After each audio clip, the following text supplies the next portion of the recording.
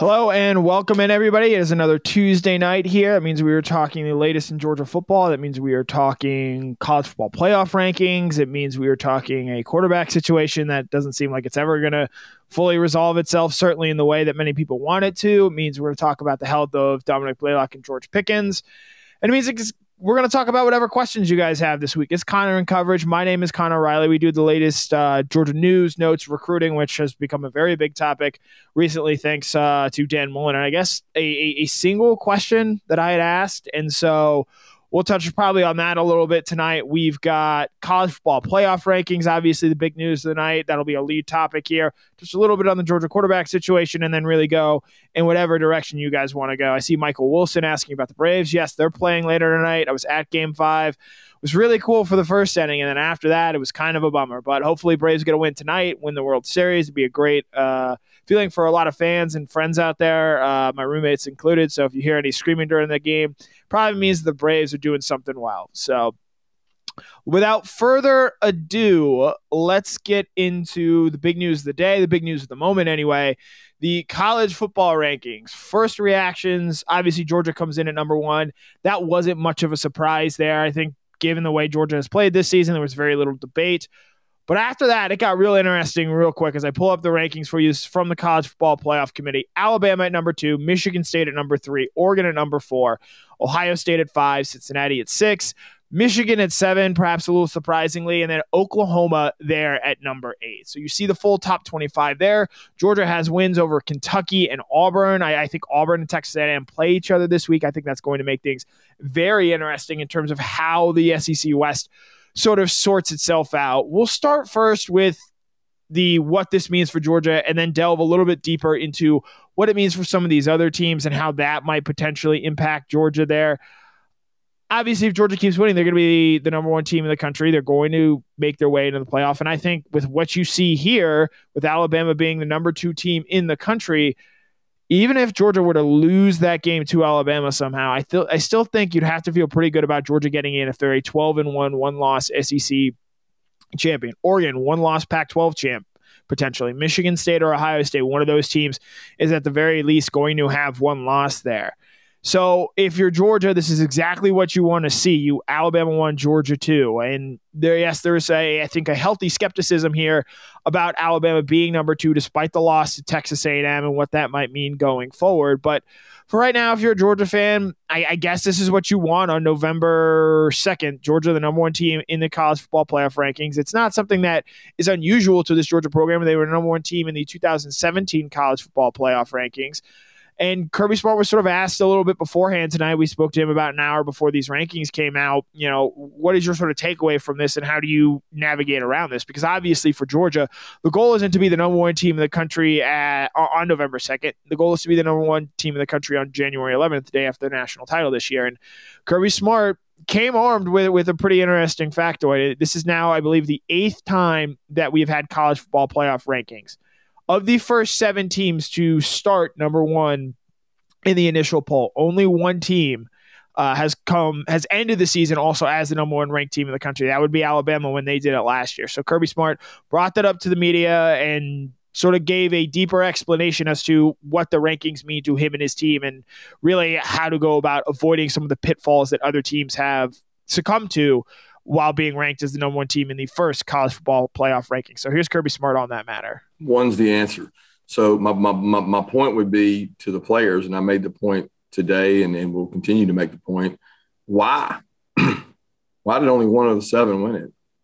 And it's pretty easy because it either went to their head, it affected them, they didn't continue to grow and get better. And, you know, the narrative out there will be, people will say, I'm not saying this because I certainly don't think it's true at all. But the narrative is what distorts young people's mind that they read on social media and things, that there's this, you know, upper echelon of teams and then there's this other group.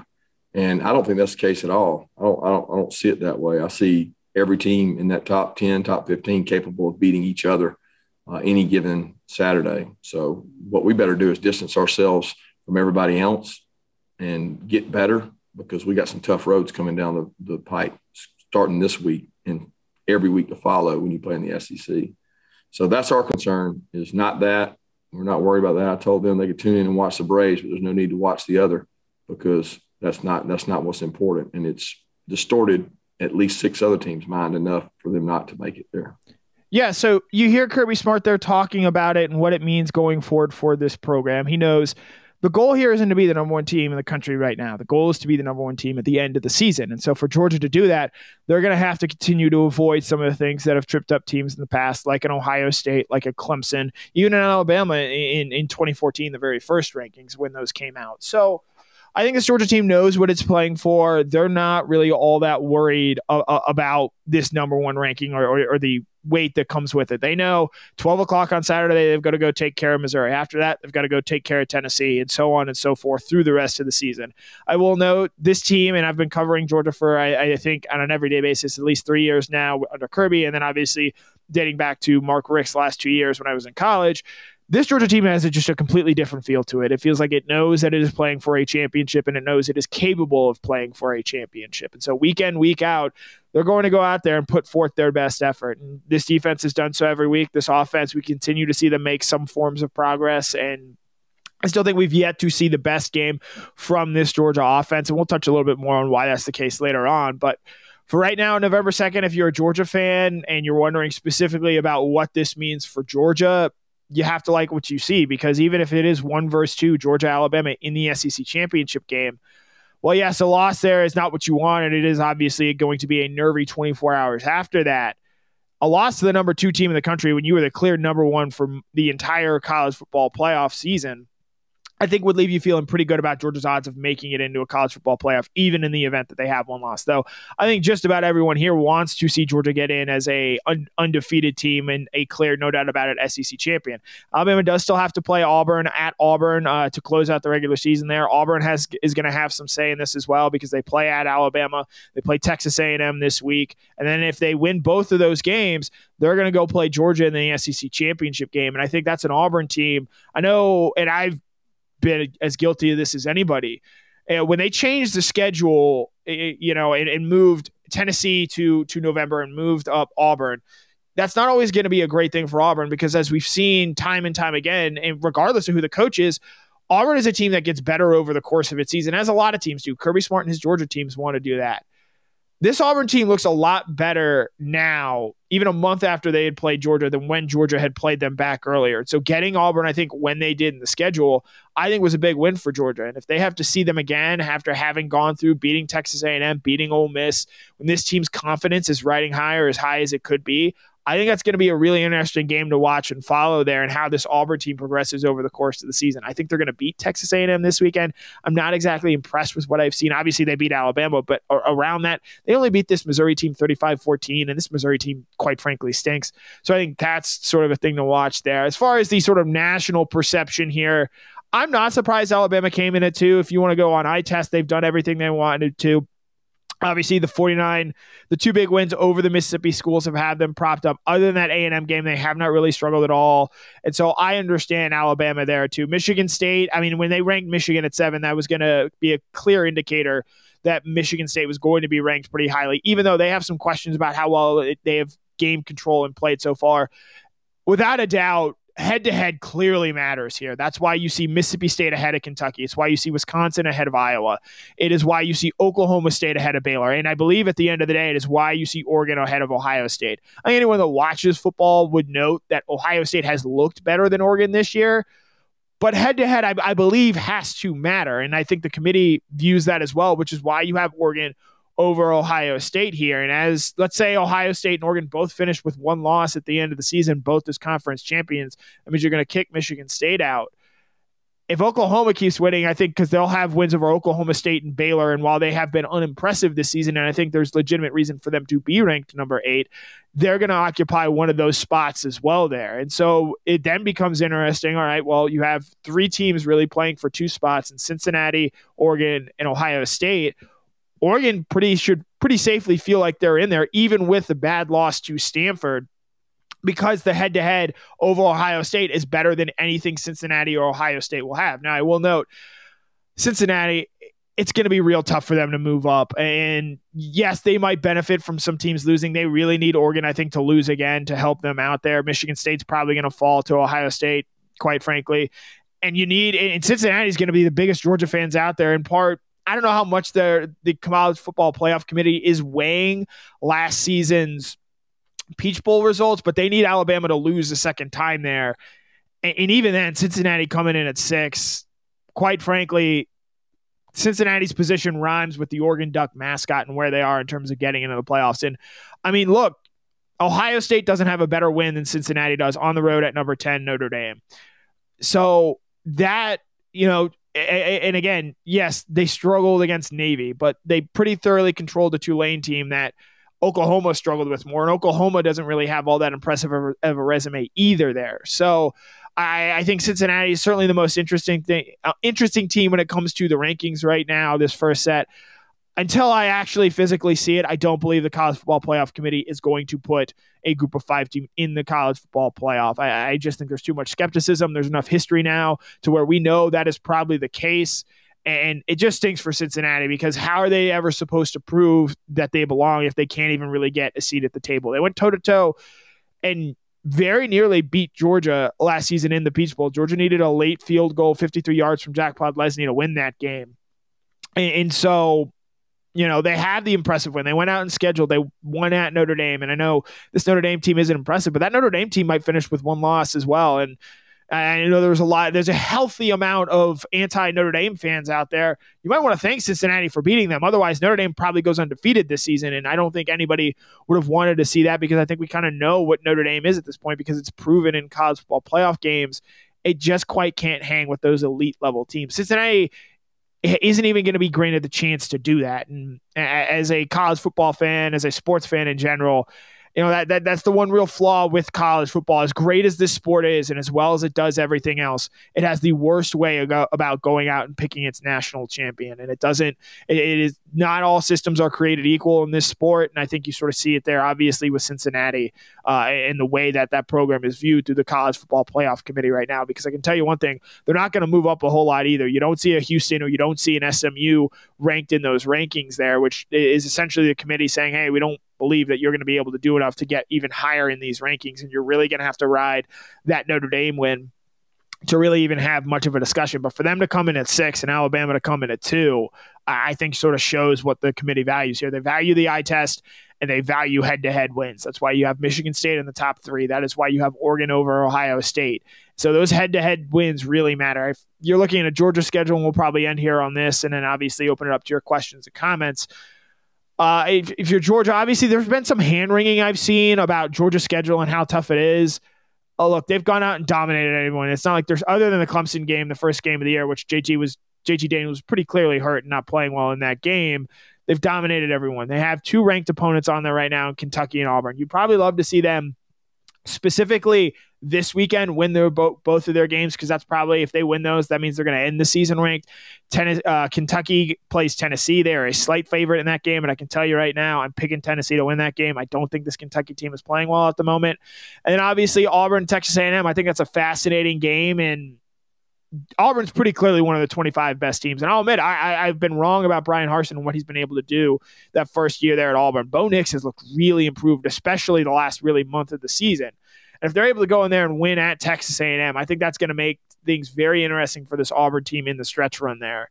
They've got the win over Ole Miss, and so it'll be interesting to sort of see how that team goes about and finishes its season there. So first college football playoff rankings are out. Georgia comes in at number 1. Little to no surprise there.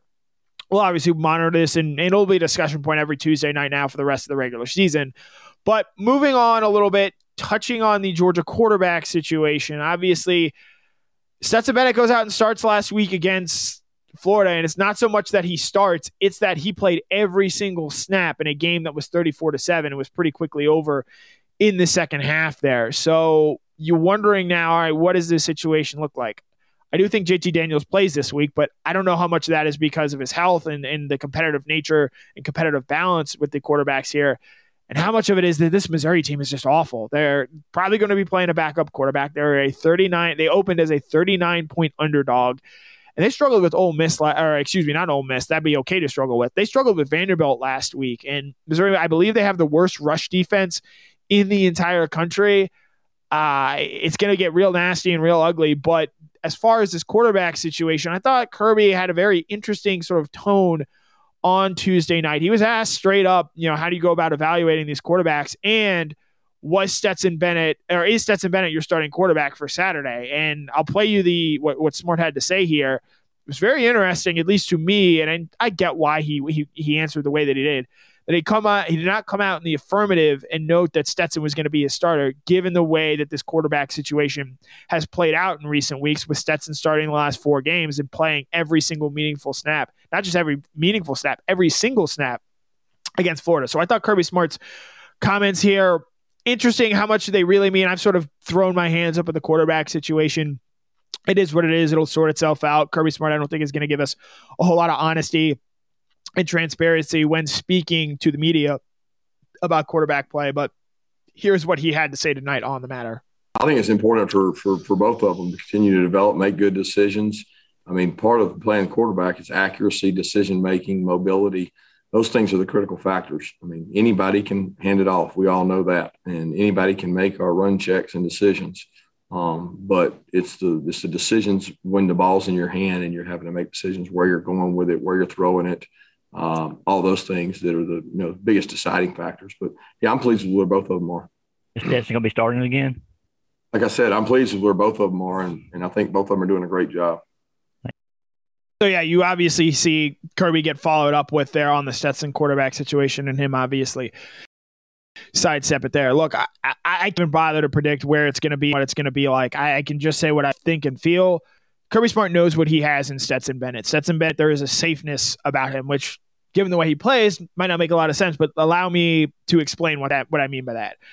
We know what we're getting in Stetson Bennett every single week now. He's going to make 5 or 6 good throws. He's going to have a couple of drives where he's capable of moving this offense down the field. He's going to use his legs to help this Georgia offense move and get the ball down the field. You saw him outrun Brenton Cox this past weekend. He's also going to have 2 or 3 turnover-worthy plays a game. Those plays were intercepted against Florida. They were not against Kentucky and Arkansas. And those plays are still there. So week to week what you are getting with Stetson Bennett. With JT Daniels, we still don't know what we're getting. And part of the reason that's why I think so many people push to see him on the field, because I think anyone will admit the ceiling with this Georgia offense is higher with JT Daniels out there. But we also don't know that JT Daniels can stay healthy on a week-to-week basis. He hasn't proven the ability to do that this season. Really, at any point in his college career, he has not played a full season at USC or at Georgia, and it has not been one single injury. It has been a litany of things, obviously this season, but he had a concussion his first year at USC. He obviously tears his ACL year 2 at USC. Last year, missed the first 6 games after a second surgery on that knee there. And then this year, it's been an oblique, it's been a lat, it's been a whole bunch of different ailments for JT Daniels this season. And so I think because of that uncertainty, I think that's why you saw Kirby ride with Stetson on Saturday. He knew what he was getting in Stetson. He wasn't going to have to worry about Stetson getting hurt or having to come out of that game. And they know what they're getting week in, week out. And I thought Nolan Smith, what he had to say afterwards in the defense that he had of Stetson Bennett, I'll be interested to see what he would have said about JT in that situation there. But there's a belief in Stetson Bennett that he is good enough to win with this team. And granted, the defense is there too. And I think one thing that we all sort of write off as fait accompli is, at some point, somebody's going to score in this Georgia defense, whether it be Alabama, whether it be Ohio State. They're going to be able to put up points. But a lot of people felt that Florida was going to be able to move the ball consistently and score and find the end zone against Georgia. That just didn't happen. Florida didn't score its first points in that game until I believe there were 2 minutes and 49 seconds left in the game there. At this point, with what we've seen from this defense, I think we have to start seriously entertaining the question, well, what if this defense is good enough to shut down Alabama's of the world, to shut down Ohio State's? Because while those are both good offenses, those offenses aren't what Alabama was last year or what LSU was in 2019. I think you can still see a really good defense go out there and limit what these teams are going to be able to do. And Bryce Young hasn't seen a defense as good as what Georgia has. Neither has C.J. Stroud. I think that matters. And I think you saw that because there were people praising Anthony Richardson as a national championship caliber quarterback. He did not look anything like that on Saturday, even before he got hurt in that game. So how this UGA defense is playing, I do think has factored in how the quarterback situation has panned out so far. Do we see JT Daniels on Saturday? Yes. But I think that's more because of how bad Missouri is, more so than the closeness of this, quarterback competition. I'll be interested to see really what this Tennessee game next week says about Georgia. I think that game's going to be a little bit more competitive. Tennessee can't score. At least so far this season, we've seen that. And so, will they be able to do that against Georgia? I don't think over the course of 4 quarters, but maybe early on, they get 2-3 score, or not 2-3, but they get a score or two, and it's, 10-3, 14-10, or something along the lines of that. We're going to need to see some offense at some point from Stetson Bennett consistently getting into the 40s outside of that UAB game.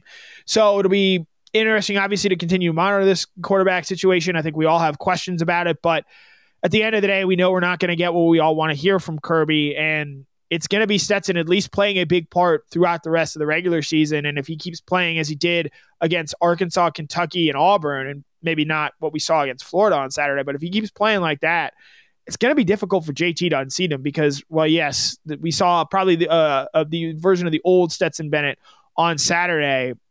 The Stetson Bennett we saw in those 3 games prior to that looked really, really good and looked like a quarterback that was capable of making the big plays and, most importantly, not turning the ball over. That's always going to be the biggest thing with Stetson Bennett. I think he does enough positives offensively to move the ball consistently for Georgia, but at the same point in time, it's those turnover-worthy plays that you really can't have. So obviously, we'll keep watching and monitoring that. I'm sure, much like the college football playoff rankings, every Tuesday night, we're going to talk about the quarterback situation for the rest of the season, but that is our second subject of the night. One last thing here before turning it over to your guys' questions and comments, talking a little bit about the Georgia receivers, specifically Dominick Blaylock and George Pickens. Obviously, there's a lot of curiosity about where those guys might be in terms of their health. Neither has played in a game this season. Kirby Smart was asked about those 2 guys tonight, gave long answers. The only other wide receiver that it seems like is really impacted from a health standpoint right now, per Kirby, is Justin Robinson as he deals with a hamstring injury. But you saw Marcus Rosemy-Jackson go back out there and play a good bit this week. You saw the same with Jermaine Burton. Arian Smith is apparently ready to go as well. So Georgia's getting healthier there at the wide receiver position. Kearis Jackson has his best game of the regular season so far. So where this wide receiver room is, specifically George Pickens and George Pickens and Dominick Blaylock, Kirby gave a more positive update on Dominick Blaylock. And while I don't know if we see him this week, I do think, maybe Charleston Southern, maybe Georgia Tech, you see him there. I found his comments about George Pickens here very, very interesting. It sounds like that might be slowing that train down a little bit as far as him possibly seeing the field again this year. So here's Kirby Smart when asked about Dominick Blaylock and George Pickens. I don't know I really don't know on either one. I think Blaylock will have an opportunity because of what he was able to do yesterday and today. I think he's headed in the right direction. He's actually taken the brace off. So this is, I think he's 14 months post ACL. So it's not about the ACL. He's got to get confidence in that knee and confidence through practice. Well, his practice has been hindered by his hamstring. And it's ironic because the brace bothers his hamstring. And he feels like that's part of the reason he pulled. I think it was the last time y'all were there, he pulled. So he's been this big gap. But I think he's got a chance. I don't know on George because we meet medically periodically with Dr. Andrews, who did the surgery, and Dr. Andrews has been very positive with him. He's done Cybex testing. There's 9 million tests you do to see where you are. And he's at 85% to 99% to some things. He's actually stronger on the injured leg than the other leg. So he's come a long way, but there's no timetable yet to say SEC championship or not. We think he may be cleared to practice possibly before then, but we just don't know. I do know he's got a meeting set up with Dr. Andrews here in the near future that he's going to get to go meet with him and his mom, and they get to visit and share things. And he got that at the Auburn game. That's why he went with us, because he got to meet with Dr. Andrews for another update. So, yeah, you hear Kirby Smart there, obviously more bullish on Dominick Blaylock coming back than George Pickens. I think that meeting with Dr. James Andrews is going to be very interesting and how all that plays out. But I think there was a lot of optimism of us seeing George Pickens at some point this season. Earlier, in the months leading up to this, I always thought the Florida game was a bit early for him. And I will note at practice, he was wearing a black jersey on Monday. That means non-contact, whereas Dominick Blaylock had actually transitioned into the red jersey, though Kirby Smart a little bit earlier gave an update on Blaylock where his GPS numbers are not right where they need to be right now. So we'll see how that goes there for him. But, you get Dominick Blaylock back. What he will look like, we're still not really sure. And Georgia has 2 good options in Kearis Jackson and Ladd McConkey, who are similar body types. And so what this UGA passing offense looks like in terms of receivers and availability, as long as nobody else really gets injured or banged up, I think that's what you're probably going to see the rest of the way there, at least when it really matters. And I'd point out again, Darnell Washington had a 32-yard catch. Brock Bowers had a 38-yard catch. Those tight ends are able to create explosive plays. And while, yes, there's a lot of concern about the wide receiver position, I do think that the tight ends playing as well as they have played this year takes a ton of pressure off this wide receiver room and is going to make things much easier for whoever ends up being the quarterback there. But we have our health updates on the wide receivers. We have a quarterback update. We have college football playoff initial rankings chatter. And now we turn it over to you guys. Comments, thoughts, concerns, what you guys want to talk about, recruiting. Obviously, we can touch on that as well there. David Williams, good to see you. If you have any questions, ask away, fire away. I will do my best to answer them in the manner that I could. Let's see.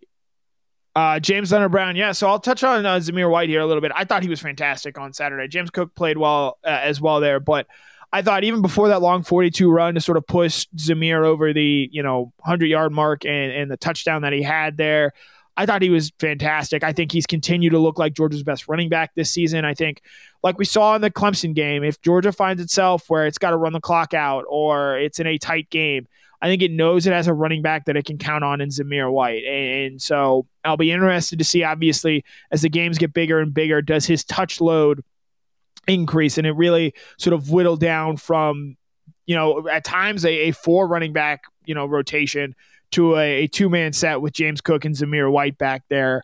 Kenny McIntosh did return to the field this past Saturday, but you also saw him have a fumble in that game. And then obviously Kendall Milton is dealing with an MCL injury there as well.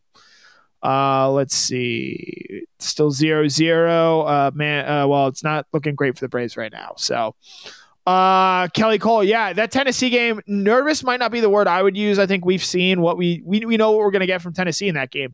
They're going to be able to come out and score early using their tempo. I think Josh Heupel does a good job of mixing that in with his team. But this team, because of all the turnover that they had, all the depth that they had lost to the transfer portal, I don't think they're going to be able to keep up over the course of 4 quarters there. You saw Florida and Alabama both pull away. I'd expect you'd see something similar from Georgia in that game where maybe Tennessee is able to keep it close early, maybe even into the second half there. But this Georgia team has the talent, has the horses, so to speak, to pull away over the course of a 4-quarter game. Jason Rucker, yeah, sure. I'll talk a little bit about Keely Ringo. I'm going to have a story on him coming tomorrow morning. We got a chance to talk to him tonight, and I'll say this: Keely Ringo has been impressive this season. Obviously, you guys know this more than anyone. I despise those PFF rankings, so I don't put a whole lot into where they have him. But he's looked more and more confident each and every week, and obviously, he has sort of, I don't know what to call it, an argument, a dust up on Saturday where it's not so much him having bust, but another member of the Georgia secondary wasn't making plays, and Keely was sort of getting on that player. Kirby Smart pulled them aside and said, hey, we don't do that. That is not how we interact as a team, and that is not how we play. And so sat him down on the bench, but everything there is all good. I think Keely is making the strides you want to see a second-year player make. I came very close to including what Kirby had to say about Keely tonight, but Keely didn't practice at all last year. And so he's continuing to make strides and get better each and every week. And again, Georgia's secondary, I don't believe, has been really tested to its full limit so far. You'll probably see that in a game against an Ohio State, against an Alabama. But I would note that I think as the season goes along, you have to feel confident in what you have back there if this group is healthy. You like what you have in Darian Kendrick there at the other corner. Not much has been heard or written from about Kendrick because teams just aren't really throwing at him. Lewis Cine and Chris Smith are a great safety duo to have back out there. And Keely Ringo is getting better every single week. I think if there's a spot that teams are going to target, I think it's going to be Latavius Brini there in the star position. That's where losing a guy like Takey Smith to an ACL injury makes you very thin back there. But I think you have to like what you've seen from the development of the Georgia secondary this season, even if they haven't been totally tested yet. Let's see. I think Jeff Boyle, I think James Cook likes the involvement that he is getting. They use him in a variety of ways. And I think they've also shown that they can use him more going forward in other obvious ways there as well. You think of a guy like Alvin Kamara, I think James Cook's style is so much better suited for the NFL. And part of this too, Kirby Smart talked about this tonight, you don't want to give those guys, too much wear and tear, because then they're not going to be able to hold up over the course of the season. And James Cook is absolutely a difference maker against the Alabamas, the Ohio States of the world. And if he's got so much wear and tear in his tires that he's not able to play in that game and his effectiveness is limited, I think that hurts you. I think you look back at the 2019 season, Georgia had to rely on DeAndre Swift a lot during the year, and his body just physically wasn't able to hold up. And so I think Kirby Smart has learned from that. And so I think James Cook is absolutely a guy who could have a bigger impact in those big December and January games potentially.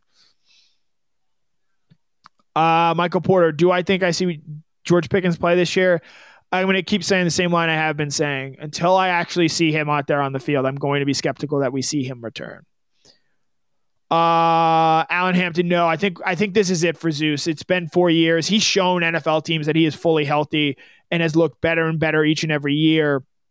I know Del McGee, I believe in an ESPN story, had said that he told Zamir to go pro last year, just given sort of the injury shelf life with running backs.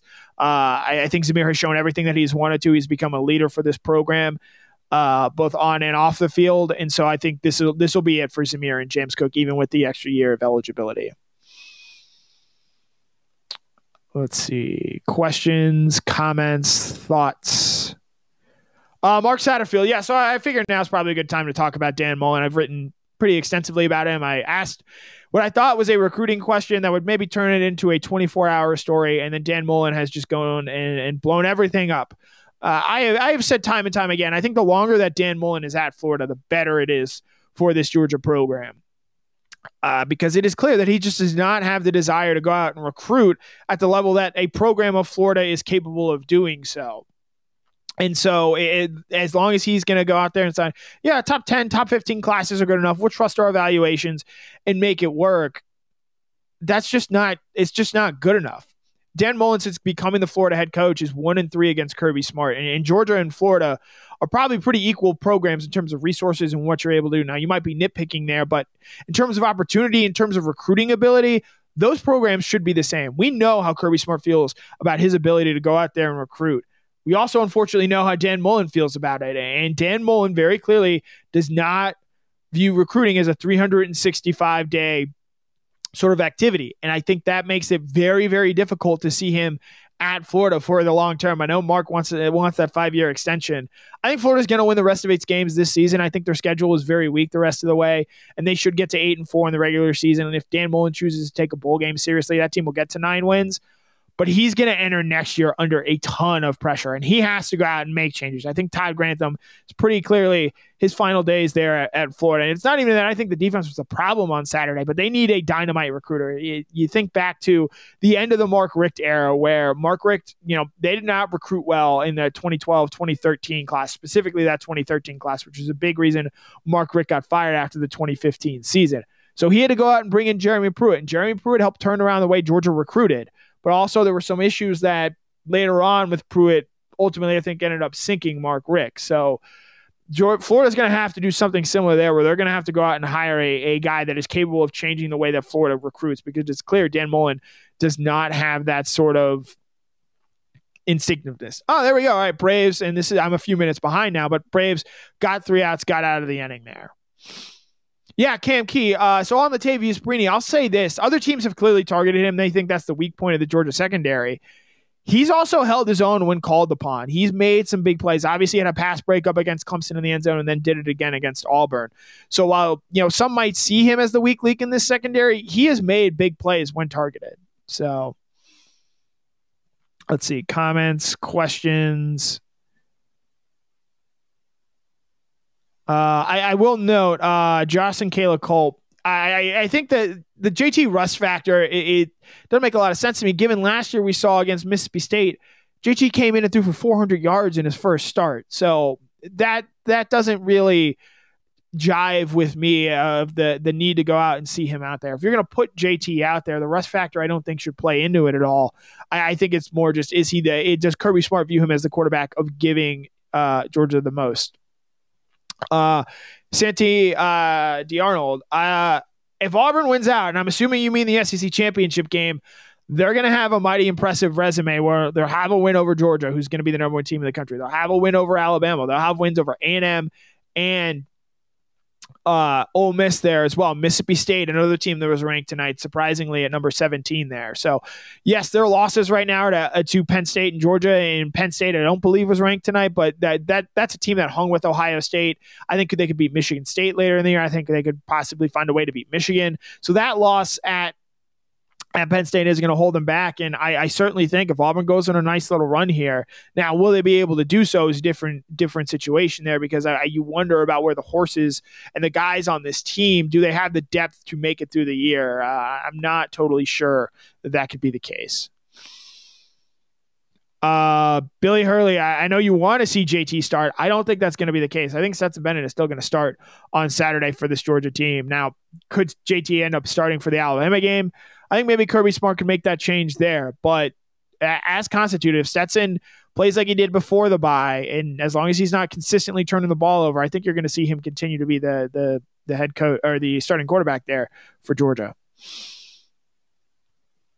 Michael Clayton, you can believe that Carson Beck and Brock Vandagriff are more talented than Stetson Bennett, but I don't know how you look at what Carson Beck did when he came in and played earlier this year and say he's a better quarterback right now than Stetson Bennett. And Brock Vandagriff was never going to play this year. He's never going to be the guy. He's going to take a year. He's going to learn. But I think with what we've seen with Stetson Bennett and how he has been used, I think that gives you some encouragement in how Brock Vandagriff can use, because I think he has, at the very least, some of the same athletic traits there. But again, Stetson Bennett he started 5 games for Georgia this year. They have won all of them. And yes, the defense is the big reason why, but let's not also sit here and ignore the fact that he played really well against UAB, against Kentucky, against Auburn. You know, that should be counted there for Stetson Bennett. And Stetson Bennett, look, I know he's not some star-rated recruit, but nobody thought that Stetson Bennett at any point was capable of that. That counts as quarterback development there as well. So I understand why people, because of the recruiting rankings, want to see Carson, want to see Brock, even JT. You can mention him there as well. But let's also remember to give Stetson Bennett his due here. I think that's a little unfair there. Joe Haley, I will say, yes, Ian Anderson is going to pitch Game 7 for this Braves team tomorrow. Jonathan Hurd, it's interesting with Pod and kicking field goals, because obviously he was great last season, and in this year I believe he's 12 of 16, which isn't all that different from what he was a season ago, but it seems like he's going to have 1 miss per game. But weirdly, I'm glad when he gets that miss out of the way early. I do feel like he settles down a little bit and makes more kicks after that. He obviously did make 2 field goals this past week, but he also missed down there in Jacksonville. Maybe the wind was a little bit of an issue. Kirby Smart did, I believe, make that point afterwards. But I mean, unless you're kicking in a dome, which granted Paul Lesney did against Cincinnati last year in the Peach Bowl there, I think that's going to be something that's going to continue to watch. But it's not like Pod Lesney has missed enough to warrant full-scale worry. He's only, I believe, missed 4 field goals and, yes, an extra point on the season so far, but he still made a consistently enough rate to where, it's not like Alabama in years past where you can't trust them at all to make a field goal there. So let's see. Questions, comments, thoughts. So James Hunter Brown, this is an interesting point.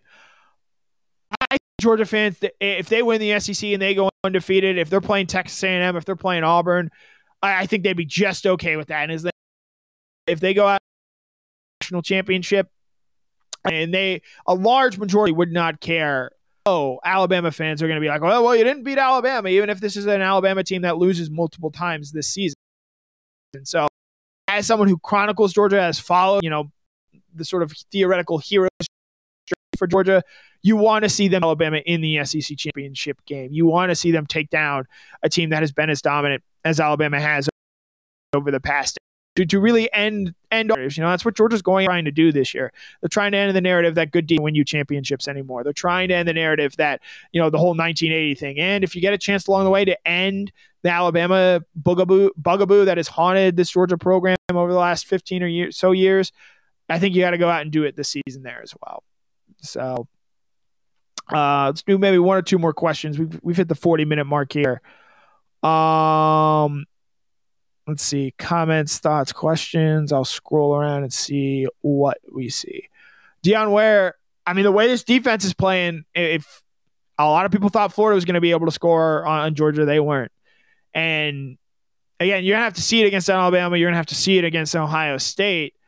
But maybe this defense is good enough to single-handedly carry Georgia to a national title like it was for LSU on offense or like it was for Alabama on offense. So we'll see how that goes there. Let's see. Yeah, so Philip Jordan Wells brings this up. Georgia's schedule, they're not going to be in a position to be in shootouts until they, potentially play in an SEC championship game against Alabama.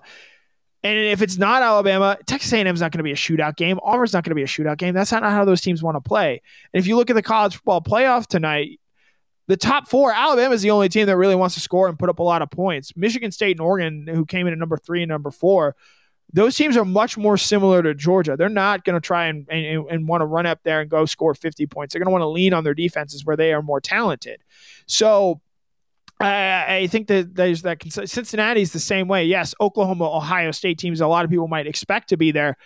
Oklahoma's got to beat somebody that has a winning record. I believe Kansas State is the only team on their schedule right now that they have beaten that has a winning record. And they got to be able to do that by more than 2 touchdowns. Because if you're struggling to beat those types of teams, Georgia fans shouldn't be worried about playing Oklahoma if this is the Oklahoma team that they're going to see in the college football playoff. So, Kelly Cole, yes. The Oklahoma team that we've seen through the first 10 weeks of the season, this Georgia team handles that team. That Oklahoma team is not serious. You do not fool around with Kansas and the man that you did. And I know a lot of people love Caleb Williams, and I think he's going to be a heck of a player. But this Oklahoma team, they're not able to run the ball, and if you're not able to consistently keep this Georgia team off balance, I mean, look, we saw it this week with Anthony Richardson and Emory Jones for that matter. Running quarterbacks, Caleb Williams is an incredible player, don't get me wrong, but he's not some Lamar Jackson type athlete that's going to be able to run around and make a problem for this Georgia defense. So this Oklahoma team, look, if you're Georgia and you're getting Oklahoma in the first round of the college football playoffs, I think you should love what you have the potential to see there. So we'll end on this, Eric Emmert. My pick to win the Big Ten, it's still Ohio State. That Michigan State team, that's a gritty win that they were able to pull out, but I actually came away pretty impressed with what Michigan did in that game. I thought they were the better team. Obviously, they got to find a way to win it, and that's been a problem for Jim Harbaugh there. But I like what I've seen from Michigan so far this year, but at the end of the day, I still think it's going to be Ohio State at the end of the year that wins the Big Ten and gets into the playoff because of that, because they're going to have beaten Michigan State, and they're going to have beaten Michigan there as well. And then, Wisconsin or an Iowa, probably at this point, it could be a Minnesota, could be a Purdue there as well in the Big Ten title game. But I think that's going to be Ohio State there representing the Big Ten in the college football playoff at the end of the year. So that'll be it tonight. Thanks again for tuning in. We have Jeff Sintel with Before the Hedges tomorrow night. We have DawgNation Daily every Monday through Friday. We have Cover 4 on Thursday. That should be a ton of fun. You have Mike Griffiths on the beat. You've got Georgia taking on Missouri this Saturday, noon kickoff. I hate that. I know a lot of other people hate that. Missouri's just a bad team. This is almost like an FCS level game for Georgia with how bad this Missouri team is right now. So, it's a little bit of a bummer there. Georgia's not going to get another home night game the rest of the season. So something to watch and pay attention to. Georgia comes in number 1 in the first college football playoff rankings. Kirby Smart mum on what he's going to do at the quarterback position, and then obviously a health update on Dominick, Blaylock, and George Pickens. But this has been Connor Riley. We do this every Tuesday night. We'll be back again next Tuesday. Thanks so much for tuning in, guys. Make sure you check out DawgNation for the latest DawgNation content throughout the week.